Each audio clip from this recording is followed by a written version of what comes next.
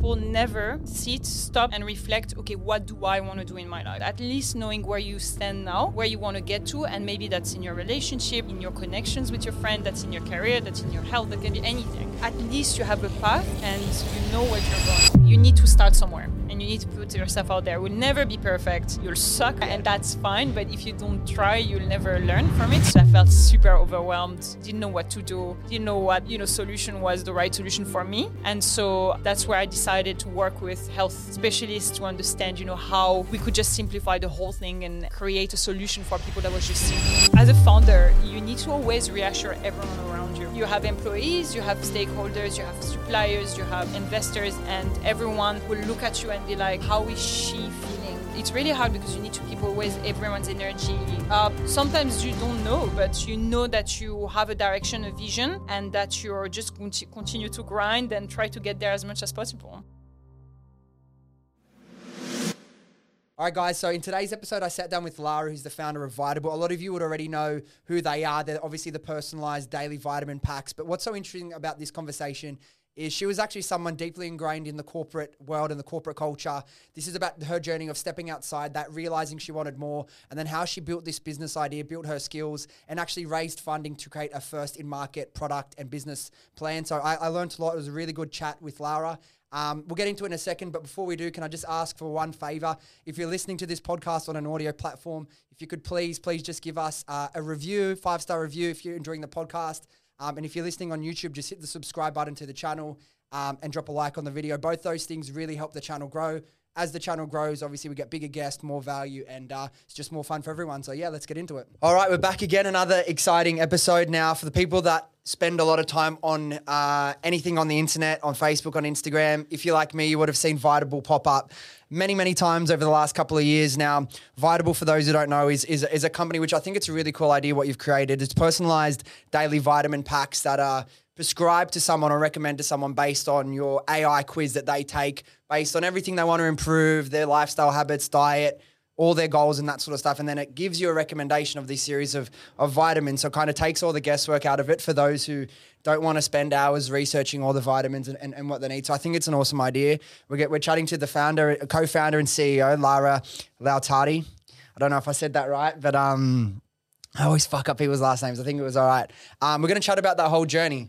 You're someone who was born in Morocco, then moved to France to study. I know you're half French. So I want to start there, kind of back in Morocco, then moving to France, before we get into this whole journey of building the business and moving over to Australia and all that fun stuff. But yeah, first of all, welcome to the podcast. And then give us a little bit, everyone who's listening, a little bit of a catch up on Larah's origin story, where you came from and how you finally ended up moving over to Australia. Sounds good. Thanks for having me. Super excited to be here. I grew up in Morocco, as you said, half French, half Moroccan. French accent, yes. And grew up, I guess, normal life. Went to French school. Grew up there. Cool. That was really nice because Morocco is super sunny. I grew up surfing as well. Had a lot of time with my family, parents, which I thought was really cool. And it's probably part of the reason why I ended up, in Australia. It makes a lot of sense, right? Yeah. Exactly. And at the end of, my high school, I went to France to study because that's kind of what you do when you go to French school. And I studied, pretty boring, studied business and communication and ended up starting my career in consulting, actually. So management consulting. So what does that involve as well? Like I've done a very short stint of probably about 18 months in the corporate world before I realized I'm just not cut out for the corporate way of life. But consultants, I hear this word, this phrase, this job title thrown around a lot. For those of the people listening that don't really know what consultants are and what your background, what were you doing on a day-to-day basis as a consultant? It's a really good question, actually. I don't think you're right. It's a word that is thrown around a lot, but perhaps some people don't know what it's about. So, what is it? It's essentially you're part of a firm. In my case, it was one of what they call the Big Four. So you're in a firm and you get. You have a customer, which would be a bank or a larger corporate or any type of business, who will come to you and for advice on any on a specific topic. So for me, it was post financial crisis, and most of the job that I did was consulting on the regulatory changes around banking and assets and so on. So it's really interesting because consulting, I think, is interesting because you start very young, you start early, and you go through a lot of different projects and clients quite quickly. And so that's you learn a lot essentially in a really short amount of time. You also work really, really hard, and but it's kind of an accelerated like learning curve essentially, and that's the part that I liked. So going through that, doing the consulting, did you how early on did you figure out like the health and wellness space was kind of something that would appeal to you? Was it that early, or was it a little bit further along your journey? Actually, it was not at that time. I think when I grew up in Morocco, we were eating quite well, kind of the Mediterranean diet and a lot of fresh produce and so on. So I never really had, and I think I was lucky to worry about, my health or what I was feeling. For me, it was just, you feel good, normal, and that was it. And then I went to France, and you're a student, and you just start eating really badly, and you don't really feel the effects early. But I think when you start working and that compounds, you start feeling a bit, tired and not really like yourself. And that's where when I started feeling that I probably needed some sort of support. But at the time, I really had no idea what I could be doing. And so it's only when I actually came to Australia. So when I left my consulting job, I came here to travel a little bit, and then I started a job in a startup. And I worked really, really hard. I was quite stressed. I was probably putting too much pressure on myself, to be honest. And I started feeling tired in the afternoon, waking up feeling terrible, had digestive discomfort, brain fog, all the things that I think if you talk to people around you, everyone has experienced that. And I started Googling those symptoms. And that's where, it all started, because I felt super overwhelmed, didn't know what to do, didn't know what, solution was the right solution for me, because there was just one-size-fits-all solutions out there and just a lot of them. And so that's where I decided that to do more research and to work with health specialists to understand, how we could just simplify the whole thing and create a solution for people that was just simple. Now, I want to rewind a little bit to just something you said. So you were working your consulting job over in France. What inspired the move to Australia? Were you just stressed out, overworked, wanted to take a little bit of a gap year and see what happens? Or what was the motivation to that move? It's basically, you nailed it. It's exactly what happened. It was just a lot of hard work. I didn't feel, I don't want to say fulfilled, because that's, it's not necessarily the right concept, let's say, but I just felt I was looking essentially at people above me, so, managers and partners in that firm. And without any judgment, I was just saying it's not me. Like, it's not the person I want to become. It's not necessarily what I see for myself in the next few years.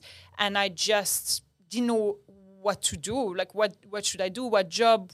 Can I just shift my career? I was a bit at loss. And so I decided to take some time off. And what a better country than Australia to do that. Now, I know, great country. Again, Australia is awesome. Like, it's clean, like, it's safe. Like, there's a lot of, like, opportunity out there. But, again, we just dropped a podcast today, and it's like, for anyone that's really creative and ambitious, is Australia the best country? There's pros and cons. Again, everyone wants what they don't have. Now, I understand how Australia is an awesome country, but I want to know, because I know like you're quite, like, your parents were like a bit of an influence to you to go into university and study and, make the most of your career that way. What was their thoughts around you, leaving your awesome job and moving across the other side of the world? There's actually a really funny one. So I think my parents, maybe like a lot of parents, had in mind that, I should be doing the right, path, and working in finance or consulting was probably safe. All those, keywords that are not necessarily, the right thing for mental health and so on. But basically, I needed to choose something safe, something that will give me a good future. And I kind of followed that path kind of naturally, because I wanted to please them, I think, somehow.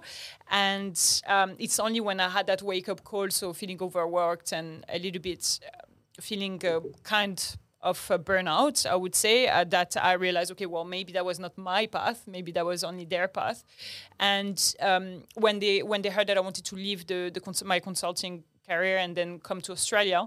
Initially, their response was really positive. It was like, well, that's good. If you need a break, that's perfectly fine. We support you.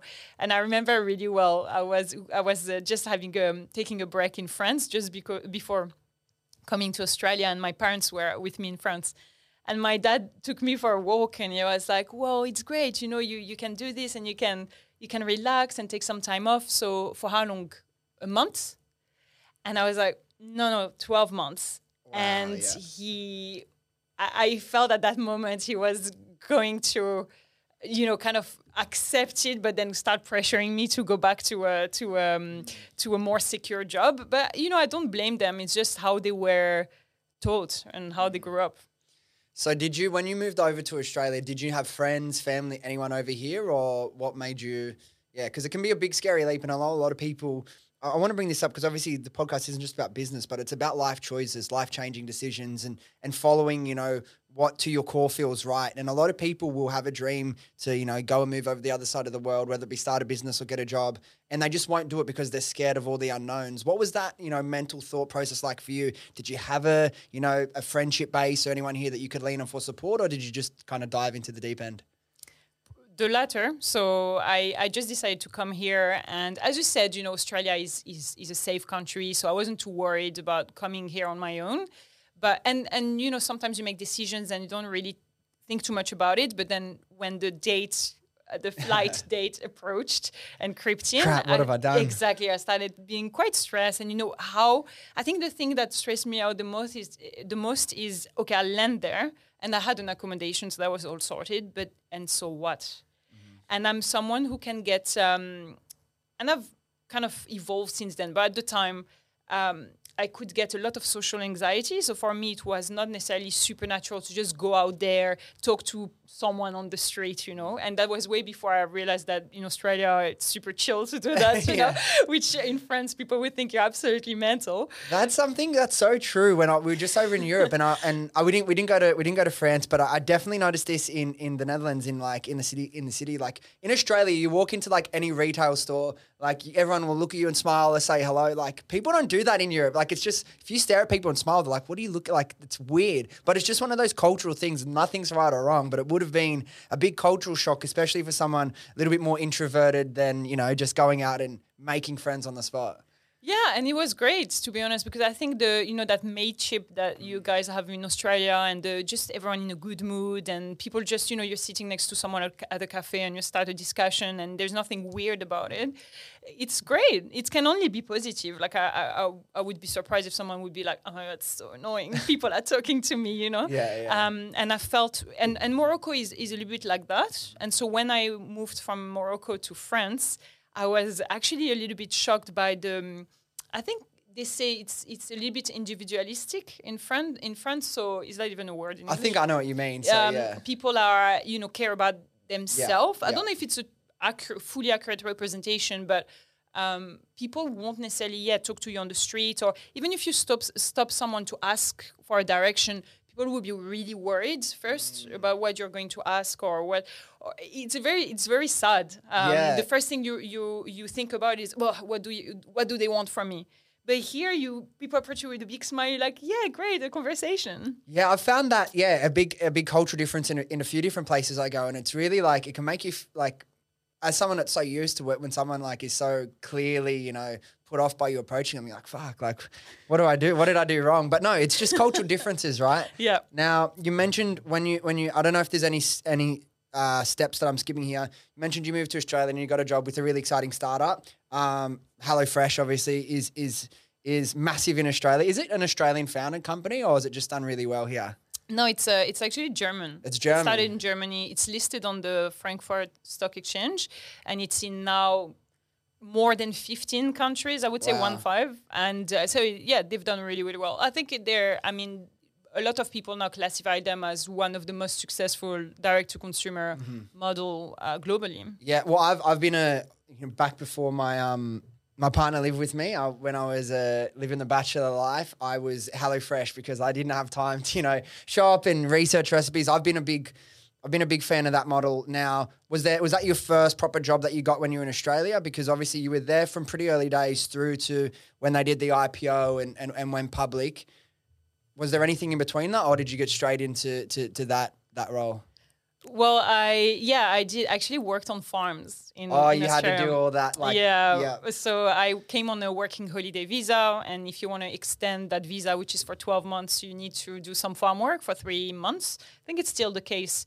And I just thought it would be cool, so I did it. And so I ended up in far north Queensland, near the Daintree Forest, in Croc territory, picking fruits. That was really interesting. What's that like? Because I hear all the people like come over from Europe and they do this, and like most Australians have never done this. So it's like you've had more of an Australian experience. What's it like living on these like remote farms and doing this work? Like, is it weird? Does it feel like you're living in a movie or on another planet? 100% like you live in a movie, and especially because I arrived there. I didn't really know what to expect. The family that was staying with, so the farmers, they lived in the middle of the Daintree Forest, and they liked, for them it was let's be one with nature. So the house had all the windows, doors open all the time. So pests, like you call it, would be in and out all the time. And there you have every type of possible insect or animal or snake or bat. So they had the in-house living bat, which was living in one of the rooms. You had tree frogs on the walls. You had, I didn't see a snake in the house, but apparently they would come in and come out. But for me, the shocking one, and when I was like, am I in a movie, is when I decided to go swim in a creek. And they were like, yeah, there's this creek, but please don't go to that other one because there are crocs. And I laughed out loud. And they said, no, actually. And for me, it was crazy to think, no, actually, you can go to a creek just next to the house and be attacked by a croc. Yeah. So odd.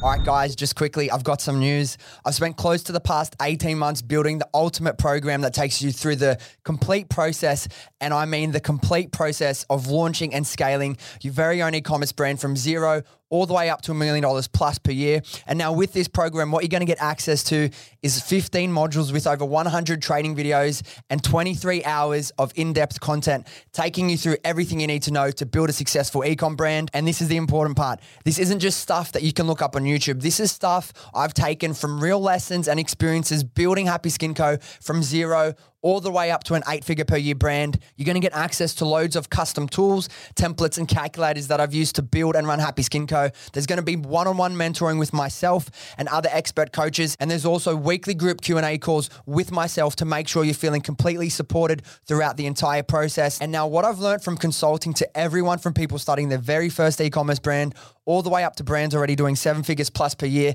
is that there's a process and a framework to follow if you want to be successful with e-com. Now, if this is something you're interested in, hit the link below and go to join.viralbrandbuilder.com. All the information's there and you can book a call directly with me. Otherwise, send me a DM and we can chat there.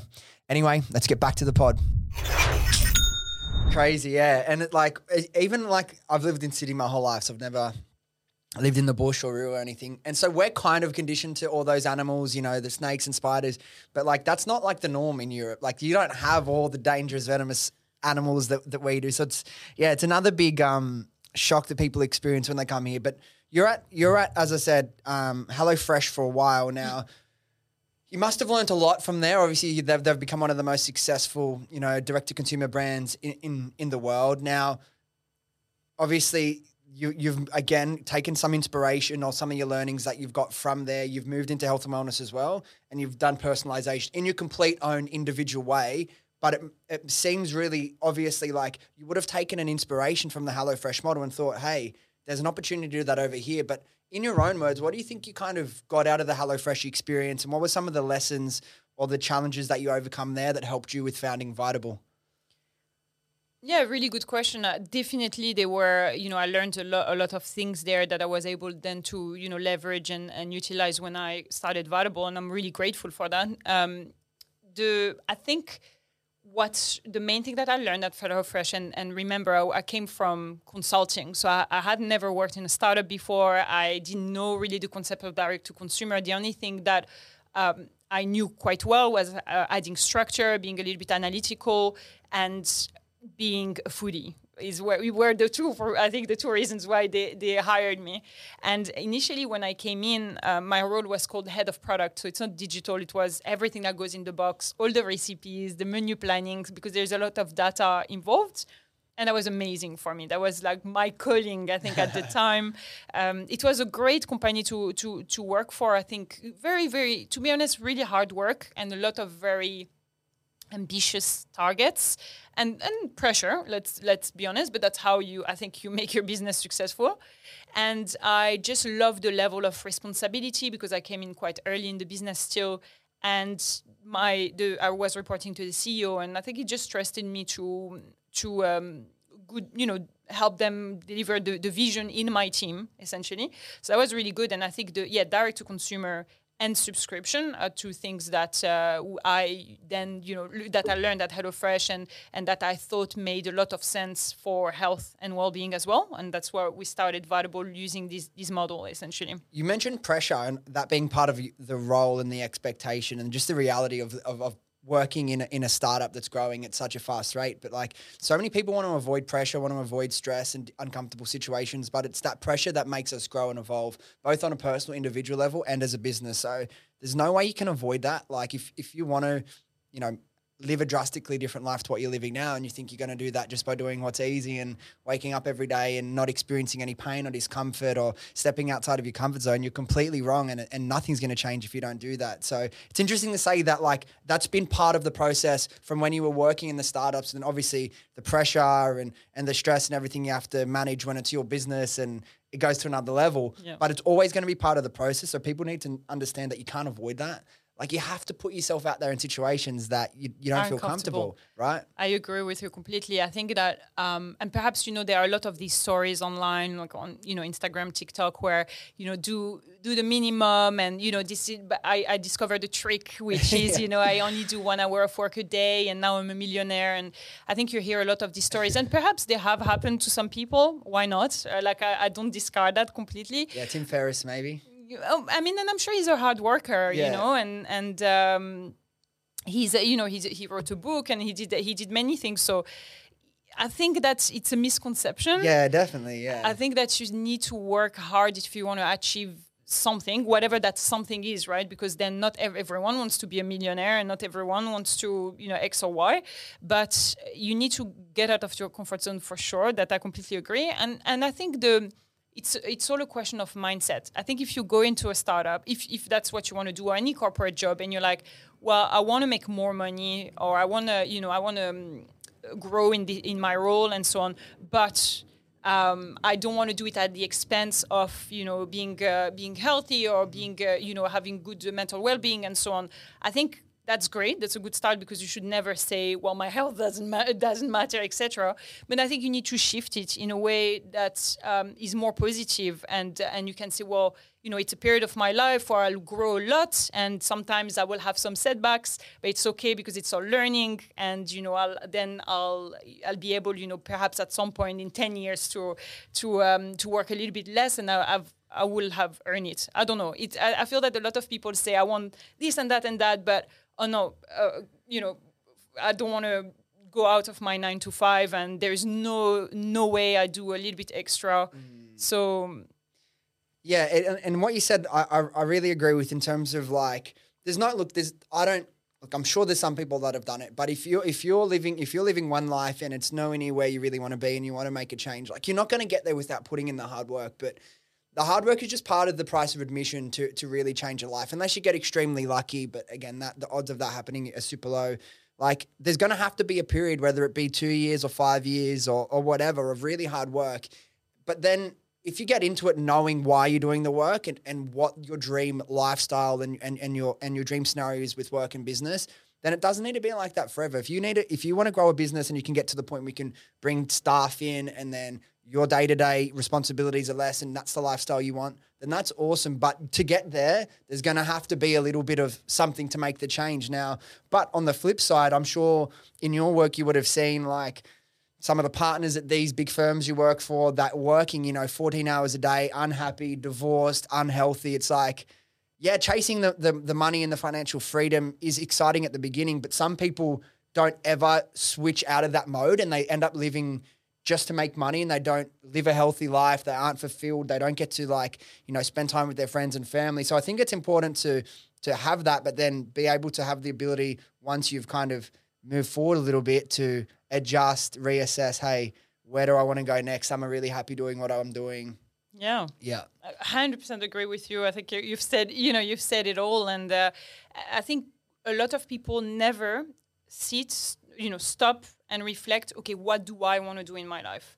I think that's what's causing the most stress to people. Every time I talk to friends or family member and I see that they have, high level of stress or anxiety, it's often because they don't know where they're going or they haven't decided what they're going. And I think a lot of people unfortunately make fun of goals, having goals. Oh my God, I'm not one to have goals.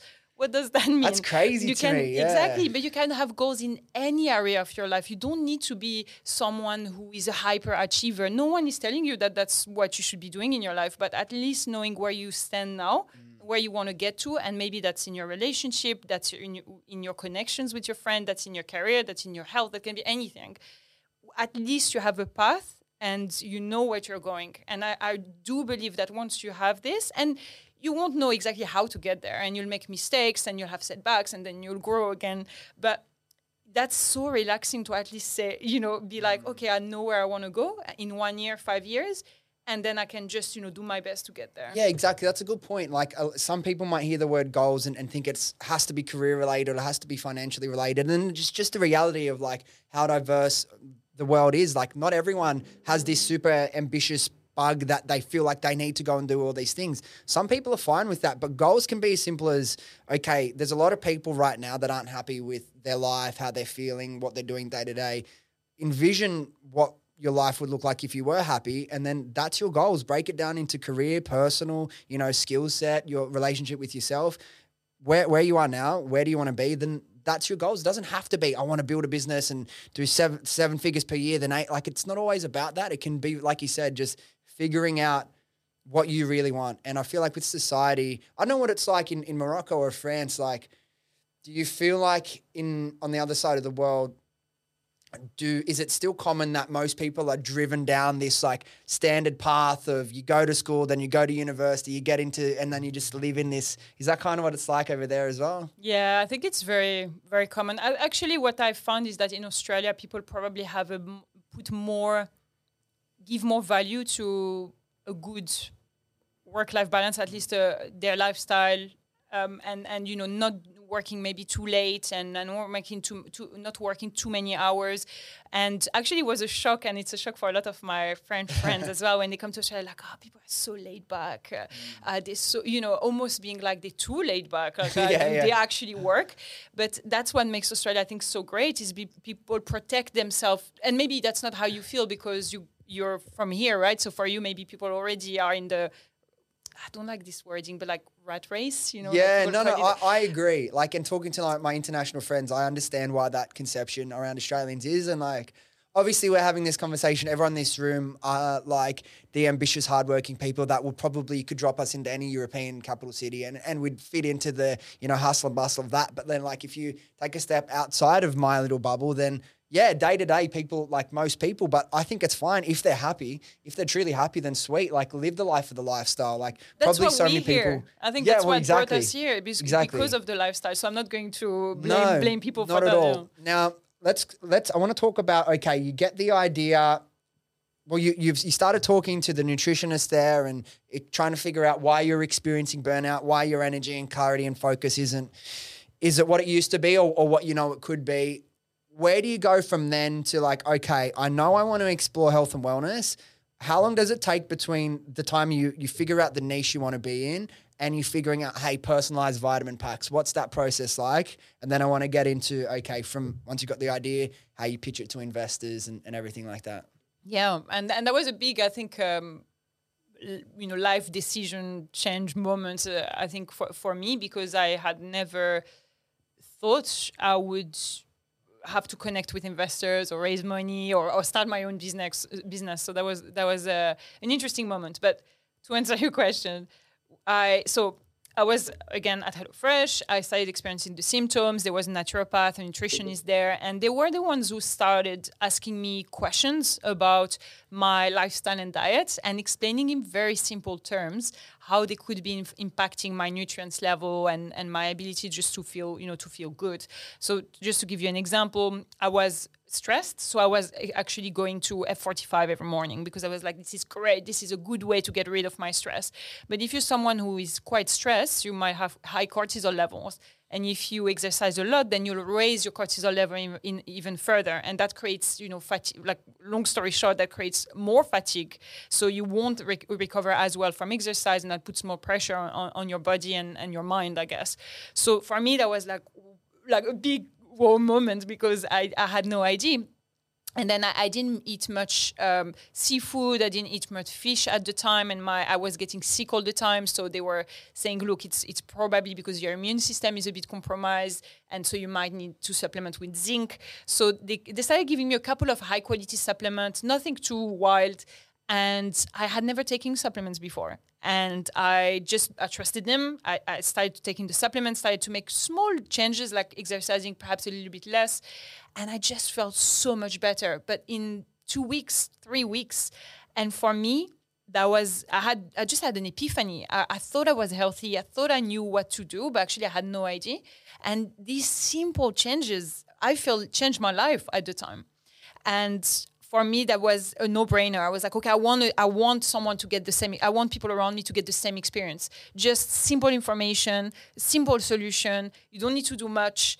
We'll do all the guesswork, all the hard work for you, and you can just focus on enjoying your life, enjoying your friends, enjoying your social time, but not focusing on how bloated you are or how much of a headache you have. I'm jumping a little bit ahead here with this question, but I want to ask you now. You mentioned you never had supplements before, which for me, I've been having like vitamins and supplements since, I'm probably 15, 16 years old. Now, part of like why Australia was such a good market to launch Vitable was, according to your research, like 70%, penetration of people had already tried or were using vitamins or supplements.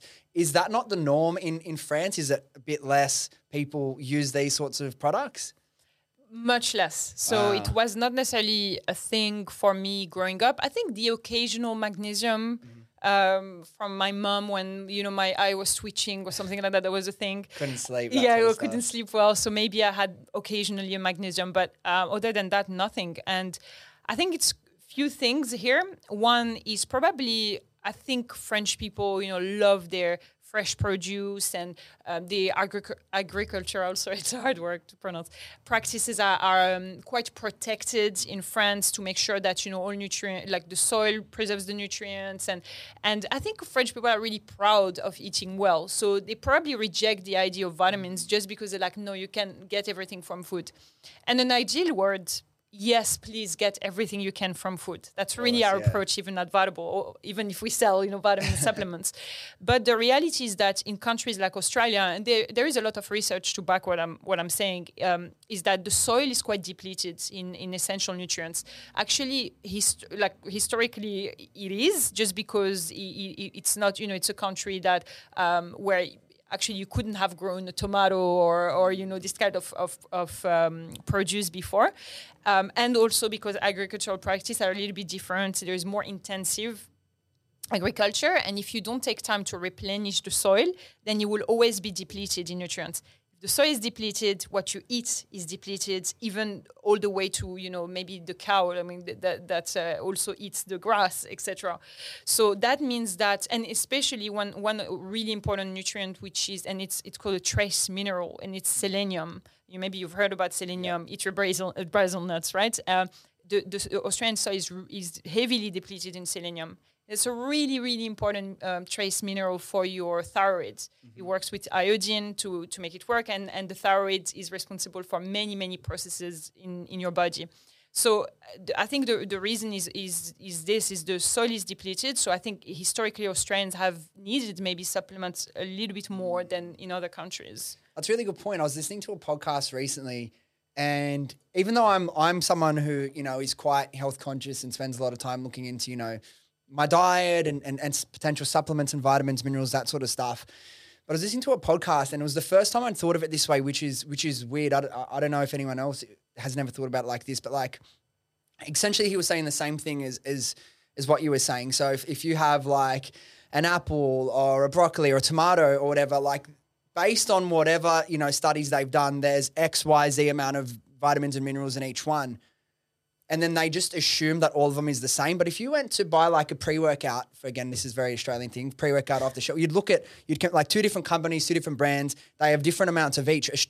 With fresh produce, you never train to do that. So you just assume, oh, it's packed full of everything I need. But because of like the soil quality, and this is something that I've heard a lot over the last couple of years as well, that creates a big difference in the final, product and how nutrient dense it is. So even if you are eating a pretty good diet, well-balanced diet, it doesn't necessarily mean that you're getting all the vitamins and minerals that you're supposed to be. 100%. And I think what you're referring to is that study that they've done where they measured the vitamin C level in apples in the 50s and now. And actually it has 50% less vitamin C than used to contain. So what could have been a wholesome diet which would maybe give you almost all the nutrients and minerals that you need at the time may not be possible today. And I know it's controversial for some reason, but even if you go to the doctor today, they will recommend iron or vitamin D if you're deficient. So it's only normal that if you can't get everything from your diet, your body needs some sort of supplementation, provided you can't get it from food. And to me, again, and I think this is a cultural thing, obviously we've just discussed that Australians per capita use vitamins more frequently than a lot of countries in the world. It just makes sense to me that like, and maybe this is because I'm in business, but it's like, you mentioned like being sick before and then you don't want to not prioritize health because you want to focus on work. But we both know when you get properly sick, there's nothing you can do to work. So it's like, I've always taken like a big focus on supplementing everything that I could potentially need, probably even things I don't need, because I really want to perform and feel my best every day. But most people don't have the time or the interest to, really invest in looking at all these things and what does this affect and how is this broken down and converted. Like, so that's where you come in terms of like the Vitable process, leveraging technology to, make people make better health decisions without spending heaps of time. Now you get this concept, you realize, hey, this is kind of like an industry first thing. It's, this quiz based on like backed by AI. You can't really just as your first business go out there and make up this AI quiz yourself. You're not, as you said, like a nutritionist or a scientist or a biologist, anything like that. You're obviously going to need investment to make this business model exactly how you've imagined it a reality. What's the steps between when you get the idea and like how long is it before you realize we're going to need investment? And then what's the steps to try and secure that investment? Yeah, so when we realized, we wanted to create a model that was powered by technology and that and the direct to consumer model, subscription model, we knew we were going to need capital at the time. And the reason behind that is because vitamin and supplements in Australia are quite heavily regulated. And so there's only a certain type of manufacturer that you can go to in order to produce vitamins and supplements. And their minimum order quantities are quite high. So when we did the math quite early, we were like, well, we'll probably need to, we can't really bootstrap this, and we'll probably need to get some investment. And also, you can't really MVP vitamins and supplements. So for us, although we MVP'd the supply chain and, the packaging and so on, you are giving ingestible to people and you want it to be the best possible quality from day one. And that's really, I think, something that I learned from HelloFresh as well. They were putting a lot of emphasis on the customer experience and making sure that you build a product that is of high quality, because you're a direct to consumer model. That's what you need to do in order to make sure that your product is sticky. So we knew we needed investment, and to be honest, when you say sometime like things happen for a reason, or you feel that you need to do something and that will lead you somewhere, I feel that that's really what happened at the time, because everything from consulting to coming to Australia to then starting at HelloFresh and doing my own business, I was working really hard there, and I burned, not at all. I built a lot of connections, and I was working closely as well with the founders that were in Germany. And when I looked for investments, I actually approached Rocket Internet, who is the VC firm, venture capital firm behind HelloFresh, who invested initially in HelloFresh, the iconic delivery hero, Foodora at the time. And I pitched them the business model. Their analyst had already identified vitamin and supplement and Australia as interesting models and geographies. So that was really good, and the right synchronicity. Exactly, yes. And they asked, their team asked the founders or someone at HelloFresh. I still don't know who it is, but they asked someone at HelloFresh, should we back this person? Like, what do you think? And I got I was lucky enough that I got the thumbs up from that person. So thank you. If you're listening. Yeah. No, I don't know who it is. I have an ID, but I don't know exactly who it is. I was not able to, thank anyone. So yeah, thank you. And obviously we did a whole process of investment due diligence and so on. But that was definitely something that I believe helped in us securing the investment. So is it luck? I don't know, but I feel that everything, was flowing essentially. So we secured pre-seed investment from them. And from there, it was, it all just started. So we developed our vitamin supplement, started the business, and then every couple of years, we looked out for funding from other type of investors. So did you, because you had sort of the in and a bit of a relationship with Rocket Internet, did you go out to the market and have conversations with loads, or were you lucky enough you had a conversation with one, they were already looking at that industry in that market and it was kind of easy for you? It's a really good question, actually, and thinking, taking a step back and thinking about it, maybe I should have spoken to more people. I don't know. But for me, it was like, it's here. I didn't know too much about venture capital funding and the whole journey. And that's probably one of my major learnings is think about the next 5 years. Don't think about the next 2 months when you raise capital and when you're starting your business.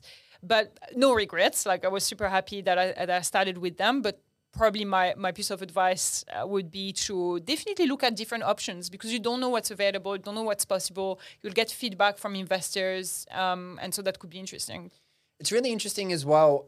It's less common in Australia to raise capital than Europe and the States. It just is, for whatever reason. Obviously, there's not as much money flowing around our markets, or when there are, they have their favourites that they like to invest with. So. But I do know there is still a lot of people in Australia that would love to understand the investment process a little bit more. Now, it's really interesting. I wasn't sure where your answer would be, but it's like you weren't someone that had a lot of, experience with it, but you just started and like you said, kind of the universe took care of a lot of that for you. But in terms of the pitch deck, whether it be, the deck you're sending them, or if you're on a Zoom call or in the office presenting to them, what sort of information when it's pre-seed, before the business has been founded and you can point to, hey, this is our sales, this is our profit, what sort of information are investors looking for in a pitch? Like, what did you put in there to really excel the idea and get them to write you a check to make it a reality? So I think, first of all, it's important, and I think we spoke about it just before hitting record, but you need to start somewhere and you need to put yourself out there. It will never be perfect. You'll suck when the first time you talk to an investor, yeah. And that's fine. But if you don't try, you'll never learn from it. So I probably did a lot of crappy meetings, initially.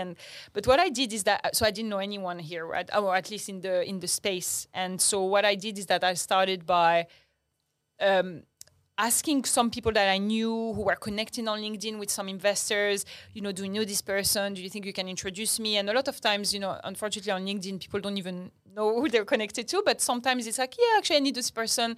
I don't really know if they would be keen, but I'll try. And you'll find those, 2-3 people who will connect you with such pleasure, like, just people who are so generous with their time or their contact and their network. And that was, and I have a couple in mind who were really helpful for me. So they connected me with investors. And so what I started before I started building a pitch deck is just meeting people for coffee. So you'll be surprised the amount of people who would be willing to spare 30 minutes of their time to talk to you, to meet a potential, good founder, I don't know. And you can talk about the business model with them. And I think what they want to hear is it's a huge market. It has to be. And that the solution is solving a real big problem, a real pain. I think pre-seed, because you still don't have a model, if you can nail these two things, and obviously they want to see the team, who is the founder. Pre-seed, they don't have anything tangible, right, to lean on. So they want to see that you're passionate, that you're excited about business model and excited about solving this particular problem. And I think if you can nail this, it's probably the best thing that you can do at that stage. And then as you progress, you start having metrics and data, and so it changes the game a little bit. So your conversations, like you said, every couple of years, as the business grows and is ready for the next level of expansion, you will go back and have those conversations again. Is those pitches a couple of years live very different to the original pitches that you're having? So like you said, so these are based more on real metrics, real growth numbers.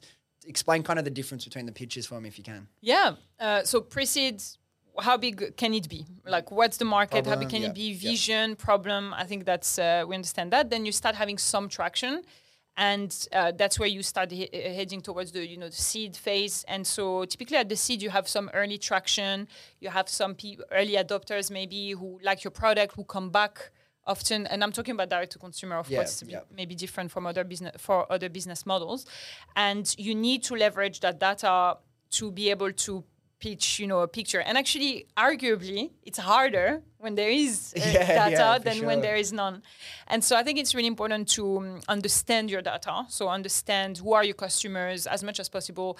Are they coming back? What's your sales funnel looking like? Are there any challenges? And there will always be.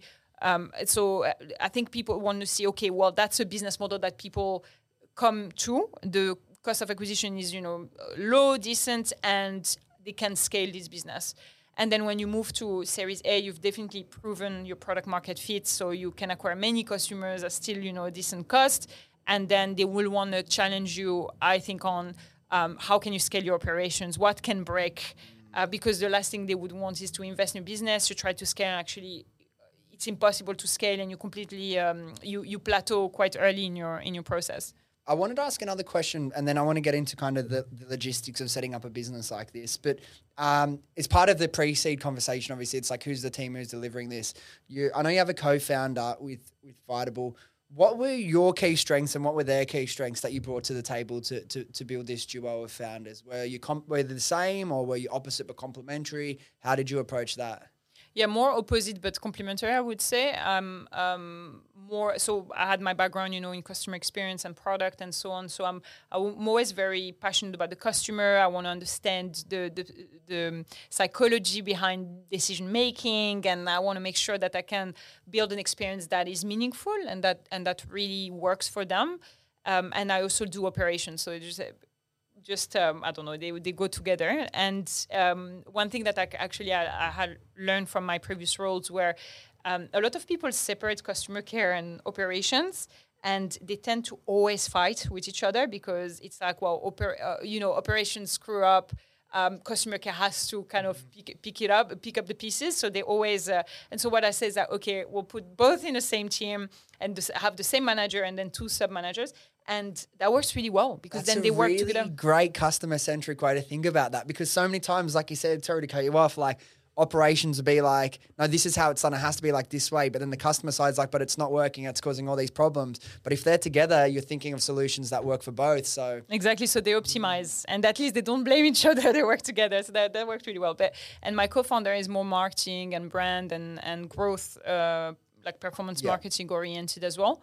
In terms of, I would say personalities is like more, in the detail, analytical, and I would say I'm more like the vision and maybe I'm the one talking to investors, and I'm maybe the salesy one.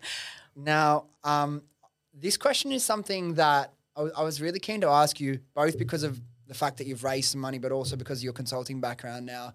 A lot of people, I'm from the e-com world, so a lot of people come like little startups, but like sometimes I see some entrepreneurs that aren't in a rush to, launch a business as quick as they can because they've taken the ego away and they want to do something properly. They want to really look into a market or an opportunity where they know they can spend 5 to 10 years of their life and do really well. In terms of researching, opportunities, size of markets, trends, are there any, websites or tools that you use to research as a starting point that people can look into certain opportunities or niches for? It's a very good question. Short answer is probably no. I mean, maybe there is, but that wasn't necessarily my approach. I think what I looked at back in the days is you need to go as well to some extent with your gut feel. You can't just go with your gut feel because sometimes it might not be the right opportunity still, but you might be attracted to a category and understand that there is a problem because you've experienced it or you've seen people around you experiencing it. And I think that's probably the most powerful one because you know also exactly how to address it. But typically I was subscribing to, TechCrunch or Crunchbase and looking at models that in the US that were attracting a lot of capital and just trying to understand the industry and the problem because the US is usually a little bit early versus Australia. And that was a good way to understand perhaps, because if you want to build a VC-backed venture, you need VCs to back you. I know it sounds super stupid, but that's the reality. And so if you're in Australia, you would want to attract Australian capital, especially if you're not planning on expanding to the US. And so you need to make sure that there is an understanding that your industry and your business model, if you can't bootstrap this, will be attractive for investors. And I know it sounds almost counterintuitive. You don't start your business thinking like that, but at least you validate that your industry or the business model will be attractive for investors.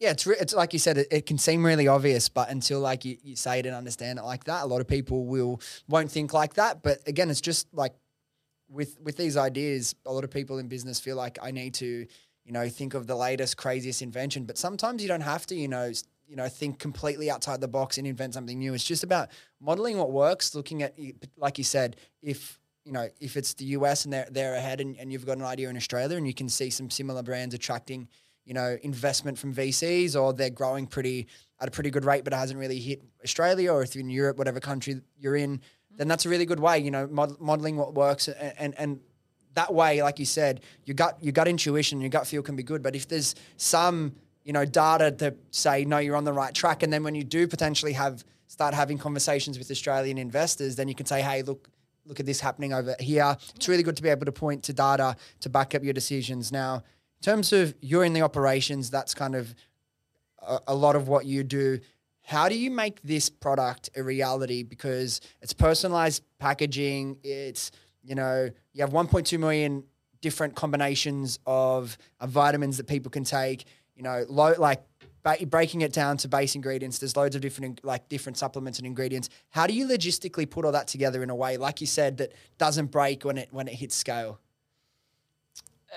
Very good question. It was very challenging. I think the supply chain part of things was really hard because when we started, we had a very clear idea of what we wanted to do. So, the quiz, as you mentioned, so we compiled a lot of scientific data. We worked with health experts in order to build the quiz. And then we plugged machine learning and AI to continuously optimize it. But then after that, once you get your recommendation, so let's say you have, ashwagandha, which is an Ayurvedic herb, zinc and magnesium in your pack, then we need to pack this into daily sachets for you and then ship 30 sachets every month to your doorstep. So we had a clear idea of why we wanted to do that. And the reason is also that we wanted to help people just have a very easy routine that they could follow. A lot of people have like tens of bottles in their bathroom cabinet or kitchen bench. And they open the 10 bottle every morning, and sometimes they forget, and then it's just money thrown in the bin. So we wanted to really make this super easy, hence the packs. But once we had our clear idea and we decided to execute it, we hit a lot of walls.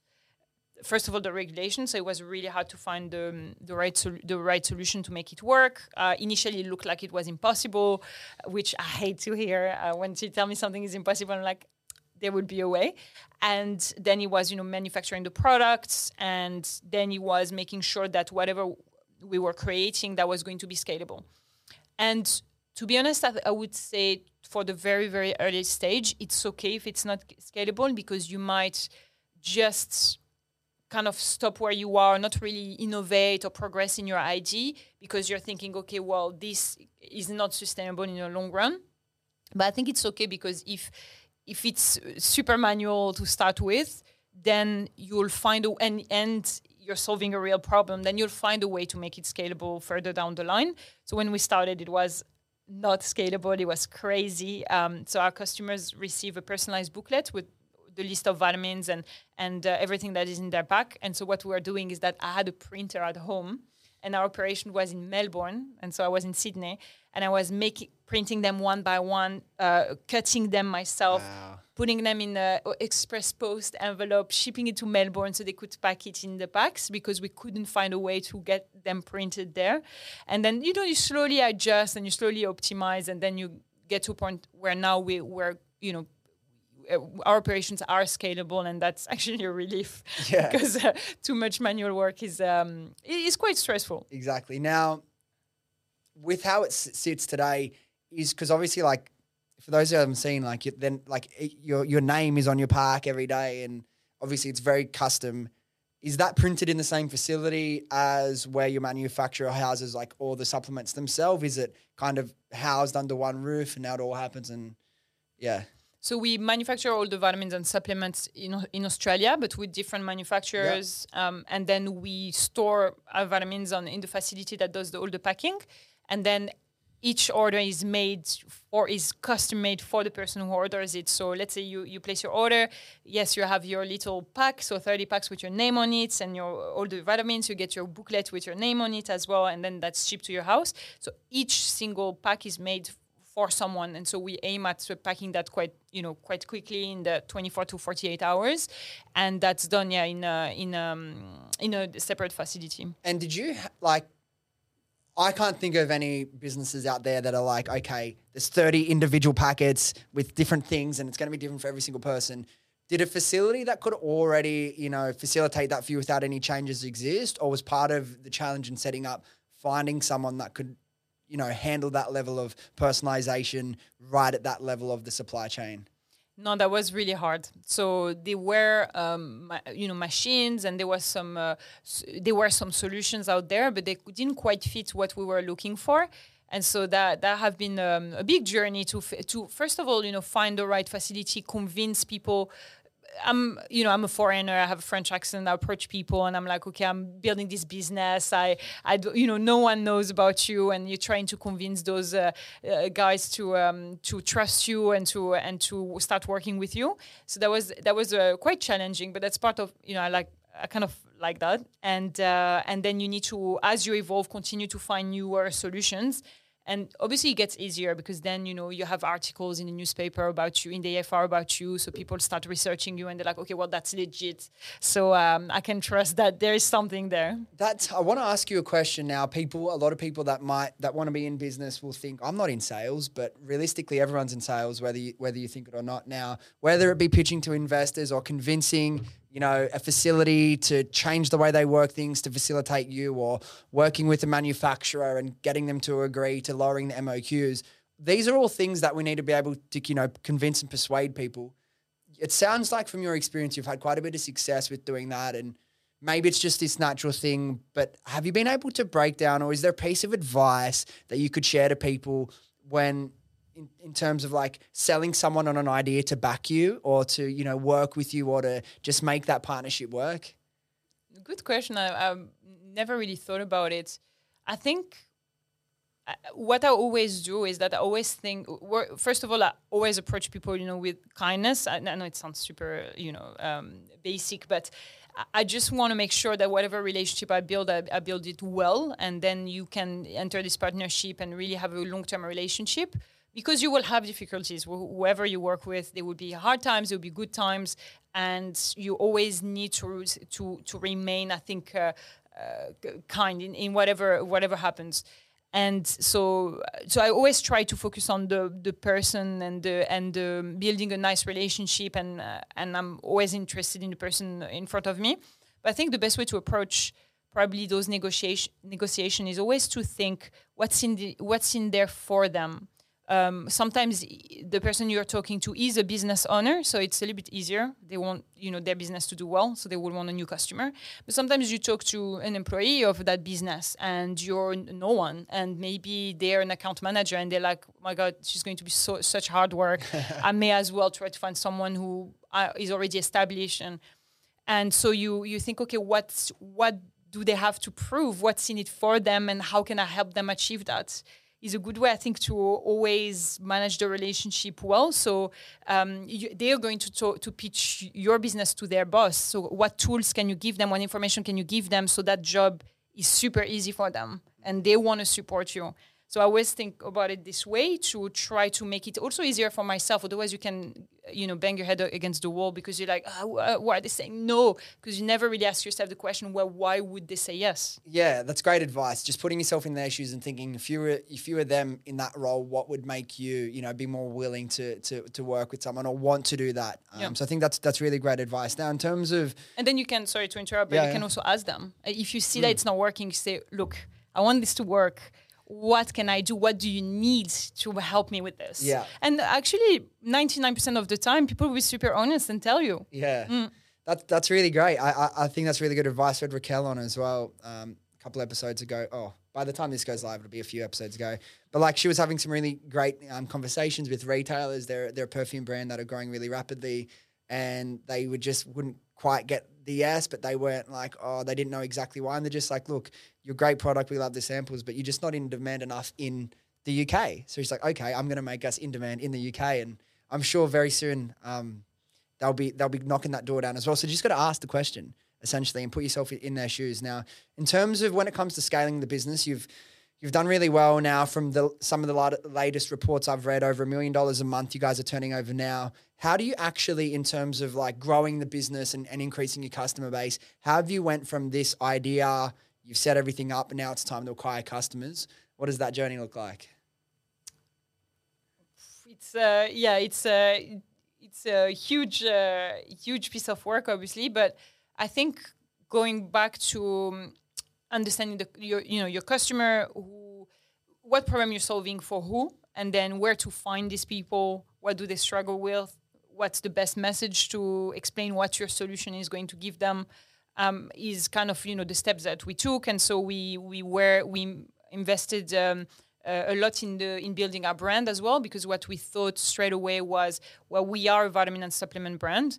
And we are based in Australia, which is really important for Australians, and I guess to have this kind of trust stamp.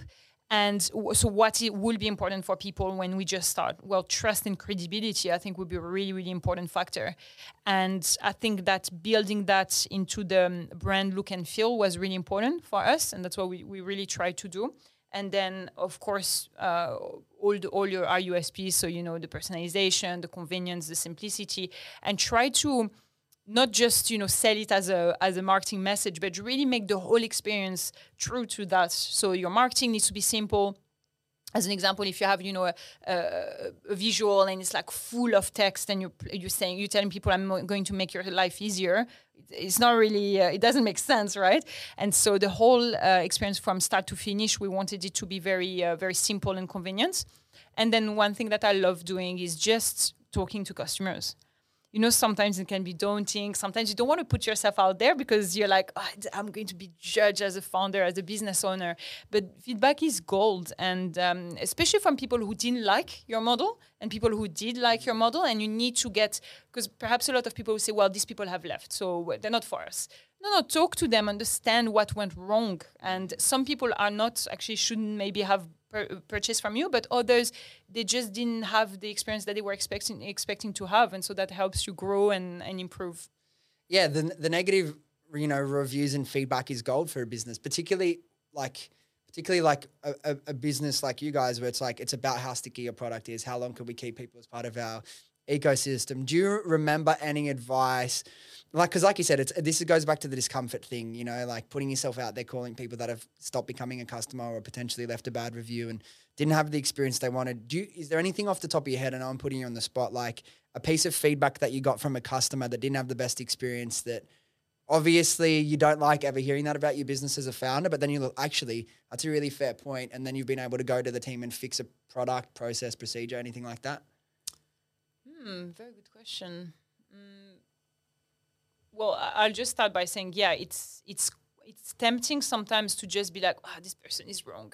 But it's such a wrong, and sometimes you'll have the occasional. Of course, you're not going to make everyone happy, exactly. right? Yeah. But I think being open and trying to put your ego aside and just being like, well, what would be an experience that would have been good for this customer is so important. And I'm not gonna lie, if I'm in a bad mood, I'm a bit tired. Sometimes I'm like, this person. But it's really the wrong approach. And then I think about it for 2 seconds. And like, no, look, they've purchased our product. They expected something from this, and they didn't get it. And now that's our job to make the experience better. So to answer your question, give me a sec. Probably should have gave you some warning on that one. It's a very like. Well, we do get feedback. I think often it's around perhaps the delivery experience. We are selling convenience and simplicity, and there have been times where we were smashed with orders, and especially throughout COVID, it has been on and off, in terms of shipping, and I think we were. What I discovered is that we had a lot of people throughout some periods that were a bit frustrated that they were not getting the vitamins, quick enough, and I just didn't know how to make it better. I was like, well, we can't improve this because we're stuck with COVID and everything was falling apart at that time. But we still want to offer this solution to our customers, and so what we did is that we picked up the phone, tried to understand. You seem frustrated. What were you expecting? What didn't we deliver?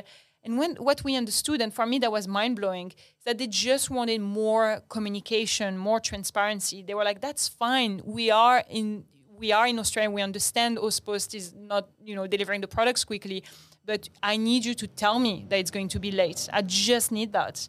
And for me, it was mind-blowing because they were happy if they just understood what to expect, and expectation versus reality. Yes. That's all what that our customers wanted, and now we're taking this approach all the time. If we have a delay, if something's not quite right, we'll always send an email to our customers explaining what's happening.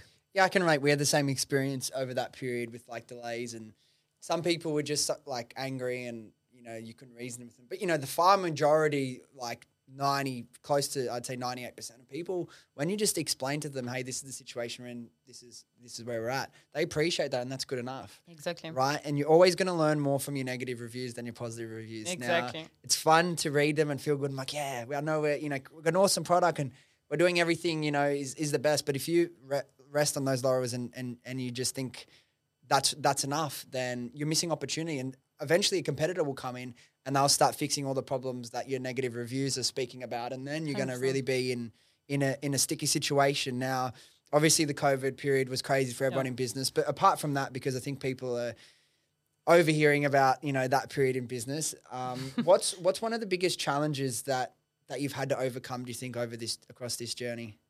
COVID, whatever. And now post-COVID.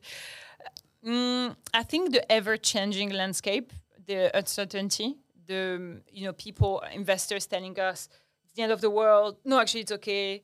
And the crystal ball. No one actually really knows. And some people pretend that they know, but not many people exactly know. And what's going to happen, or what was going to happen at the time. And I think it was the changes every couple of months, really, because when COVID hit March 2020, everyone was saying that's over. All businesses will die. There won't be no funding available for anyone, and you're just on your own. And going from trusting that it'll be capitalized and everything is going well to now actually everything has changed, and then it changed again, and then it changed again several times throughout the period, and now we're in a economic downturn, and it's harder to secure capital. Do you still get because you've been a company that has been backed by investment? Are you constantly needing to have your finger on the pulse of the wider economic situation in the world? Is that something that keeps you up at night, ever hearing recession or all these different No, not really, because I've worked a lot throughout the years to not worry about the future, like worry about something that I can't really control. Can only control, what you do, and the rest is a surprise, a daily surprise, and that's quite relaxing actually when you can do that. So no, I look a bit. Of course, I'm not oblivious of what's happening. So I look at the signs. Is it actually impacting our customer base? Are people spending less? Is all this true? But I decide that I'll make adjustments once I see that actually something materializes, not just anticipating that something can materialize. So that's maybe one. And then, so it doesn't really keep me up at night. I don't know if it should, but I think, what I find stressful is, as I said, things that change all the time. And then you need to, as a founder, you need to always reassure everyone around you, right? But no one really reassures you, and it's the whingy minute. But it's true. You have employees, you have stakeholders, you have suppliers, you have investors, and everyone will look at you and be like, "How is she feeling?" And so it's really hard because you need to keep always everyone's energy up and help people feel confident that you're doing the right thing and you know what you're doing. And sometimes you don't know, but you know that you have a direction, a vision, and that you're just continue to grind and try to get there as much as possible. That's funny. That's a lot of people don't realize like how lonely it can be to be leading a business, and it isn't for everyone. I say that to people, but like sometimes you don't know until you find out, until you got to put yourself in those situations, until you realize, is business for me long term? Yes, no. And if it is, maybe I don't want to be the CEO of a company. Maybe I just want to be the visionary and bring in, hopefully you've been able to scale your business to a certain point, but maybe you can bring in like a GM or a CEO potentially one day. Definitely something that would be great to have as the leader of a business. Because like you said, like making sure everyone else has everything they need and morale is lifted and everyone else is excited can almost be a full-time job. And then it's like, okay, everyone goes home. Then you've still got your work to do as well. So like having a HR team, again, would be a game changer in that perspective. Now, as you've grown and scaled the business, as I said, like really, really impressive run rate, over $1 million a month.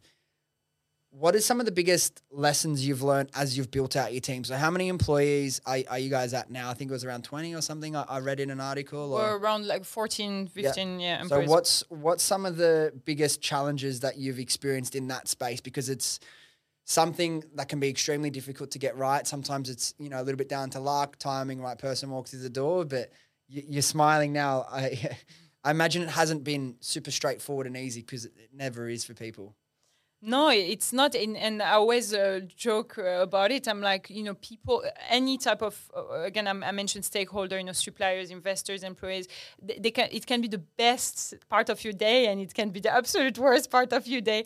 And it's just the reality of dealing with people, I think. And it can be quite daunting, I feel. And there's a learning curve for me. At least there was a learning curve, a massive learning curve to make sure that, first of all, I think the thing at the very beginning is that I was like, I'm building a business and I had this imposter syndrome a little bit. And I was like, well, who can I, Larah, first-time founder, attract in my business? And I was not aiming high when necessarily with how I was thinking about the roles that people who I wanted to onboard. And I think it's such a mistake because when you're passionate about what you do, you should try to get the absolute best people that you want in your business. And so not to say my first employees were matching that, but I think my approach was wrong. So it took me a lot of time to find my first initial employees, and they were amazing. And initially when you onboard people at the very early stage, I really recommend getting Swiss Army knife, we say in French. So people who have a lot of multiple skills, are problem solvers, are doers, and they just don't mind getting their hands dirty. And it's okay if they're not technical or haven't necessarily done it in the past, as long as they're scrappy and can get shit done. And then as you evolve, you need to find different profiles because that's not scalable. Then that's a mess. That's a problem. If you have only these people in a team and you're doubling your team, it's only scrappy. And you're like, oh my God, this is really overwhelming. So then you need to find another type of profile and so on. But I think the major lesson, and it's not my lesson, it's, probably someone very wise, hire slow and fire fast is probably the best best learning, and probably one I'm still trying to use and implement, is make sure that you're ticking all your boxes, that you hire always for your non-negotiable. I feel that sometimes you when you're in the recruitment process, you know kind of the type of person you want, and sometimes unconsciously they tick 2 out of 5 boxes, and you're like, that will do. And also, they're super nice, and so that works. But actually, you're like, these 3 things were very important. So make sure you have non-negotiable and you hire for that. And then obviously, if it doesn't work out, just, if I always say, if you think too often about, maybe that's controversial, but if you think too often about, should I let this person go, it means you do. You need to. You have never thought this about a good employee. Never. And don't wake up in the morning like, this is really good employee. Should I let them go? No. If you're thinking about this again and again, you need to just pull the plug. And it will make this person better. It will be better for them as well, because it will show. And they won't be happy anyways. So it's better for both parties, I think. Yeah, no, I 100% agree. And you mentioned an interesting point in reflecting on our journey. I've definitely experienced that. And there's a moment where it changes, where like 0 to 10 at least, it's like you said, they're the all-rounders. They don't need a clear, game plan and SOP for everything they do. They don't mind doing a little bit of this and then helping out with that. That's awesome. And that's what I'm like. I like, being a bit more of a generalist and doing a lot of things and having a lot of fun. But like, as a business starts to grow and you start hiring more specific roles, and like particularly once you start hiring people from like larger corporate organizations, if you don't realize consciously there's a shift that needs to be made, they're not going to be happy. They're not going to work out. They're not going to fit into that structure. And that's like, when do you start to, put more focus on processes and procedures and slight like corporatization of like a little startup? And it, it isn't easy, and it's not always, the fun thing to do. But if you really are like committed to the vision of the business and growing it, it's something you need to go through, because like you said, if you just try and get, a team of 30, Swiss Army knives, then not really much is going to get done in the long term. And it's just a part of business. Now, I want to ask you one last series of like questions around international expansion before we wrap up. Now, what's the process for you guys? Obviously, your, supplements and vitamins, you need to be listed on the ARTG, registered with the TGA. Now, is that something before you move into international market across Asia, across Europe, whatever that may be? What's the process that you guys, like, do you have boxes you need to tick with local, like, governing bodies before you move in, or can you just start selling? So it's basically what we do is that we sell everything from our Austrian website, and we ship, e-commerce parcels. Yep. So from that perspective, because our product are listed with the TGA, yep, and they comply with very stringent processes, it is, accepted to ship in other countries, at least the countries that we ship in. Yep. It's not true for every single country. And that's the approach that we're taking. Now, we will in future, as we continue our geographic expansion. So at the moment, Australia is 75% of our revenue, 25% goes to international, including New Zealand and Singapore. And we will have to look at listing locally our products or for some of the countries in order to be able to, to be present physically. Actually have a facility. Exactly. Actually have a facility and be able to be closer to the customer as well, which I think is really important. Well, the good thing about starting from Australia, as someone that does have experience with regulatory bodies, we're very strict. So it makes like, if you've been able to get listed and approved in Australia, there's a good chance that you'll be able to tick enough boxes international markets, because Australia, in terms of, our regulations are very tight, particularly anything like health related that goes into our body or affects our bodies. So that's one thing I wanted to ask. Now, in terms of you move to a new market, people approach this in all different ways. Successful businesses will become famous in one market and they'll expand. What do you guys do when you start selling in another market? Is it Facebook ads that you turn on first? Do you start working with some local influencers or content creators? What's your approach in terms of, hey, let's go explore this market. Let's see if we can get some penetration and see if we can run there profitably. What's your process when you move into a new market? Good question. So we always take an approach where we'll test if the market is suitable essentially for our business model. So what that means is that we'll invest, a small amount of money, like, I don't know, $2,000, on a Facebook ad, and in that market, and see after we've done all the regulatory checks and so on. And then we'll see if actually people buy our product, if we can just ship it seamlessly, if it arrives, if people reorder. And then we'll probably do that for a couple of months.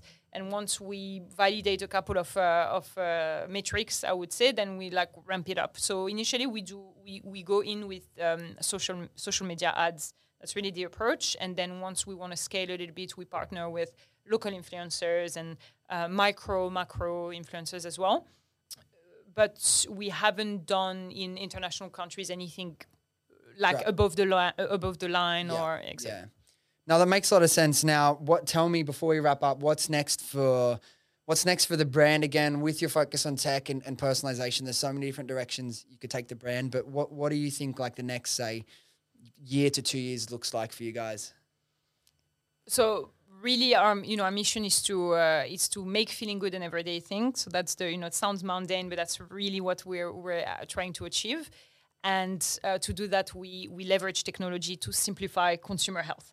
So we really, really focus on this. So anything that we can do to continue to provide our customers or new customers with simple solutions to address their health goals, then that's where we're heading. So to give you an example, at the moment we have our quiz to assess what customers or users need based on their unique profile, and then we offer vitamins and supplements, and then delivery and subscription.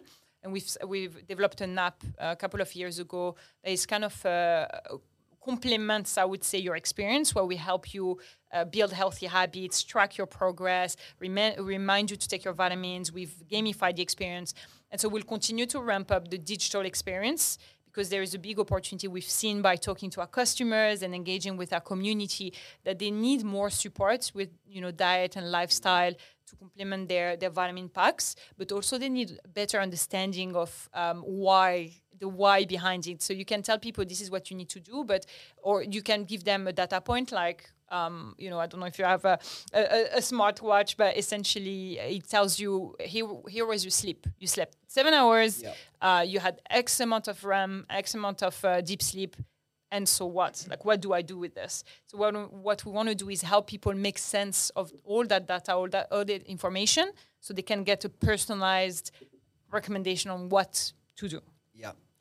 Exciting times, exciting space. I think if you haven't already started your health journey, like really invest in it. It's something that I'm only putting more and more emphasis on every year I get older, because I think you probably need to as well. It's not as easy to roll out of bed when you were 17, 18. You could do as much exercise or workouts the day before and wake up and not feel anything, but it's just part of the aging process. And like, if you want to take on more responsibility, more stress, and achieve more things during the day when you're working, whatever work is for you, you need to be able to have the energy to be able to back that up. So yeah, I'm a fan of what you're doing. I'm excited to watch you guys continue to grow and go from strength to strength. So Larah, thank you so much for coming, and best of luck for the rest of the year and onwards. Thank you so much. Thanks for having me. And just for anyone that does want to find more information on you guys or look into taking this quiz, where's the best place they can find either yourself or Vitable? Yeah, so vitable.com.au, that's our website. And then you can take a free 5-minute quiz to get a personalized recommendation based on your unique profile. And then that's the start of the experience. Awesome. All right, we'll leave it at that. We'll put all the links in the show notes. There we go. All right, guys, thank you so much for listening. If you enjoyed this episode or you got something out of it, do yourself a favor, do me a favor, do your friends a favor, and share this with them, and they can come along on this journey with us. Thanks again, and I'll see you next time.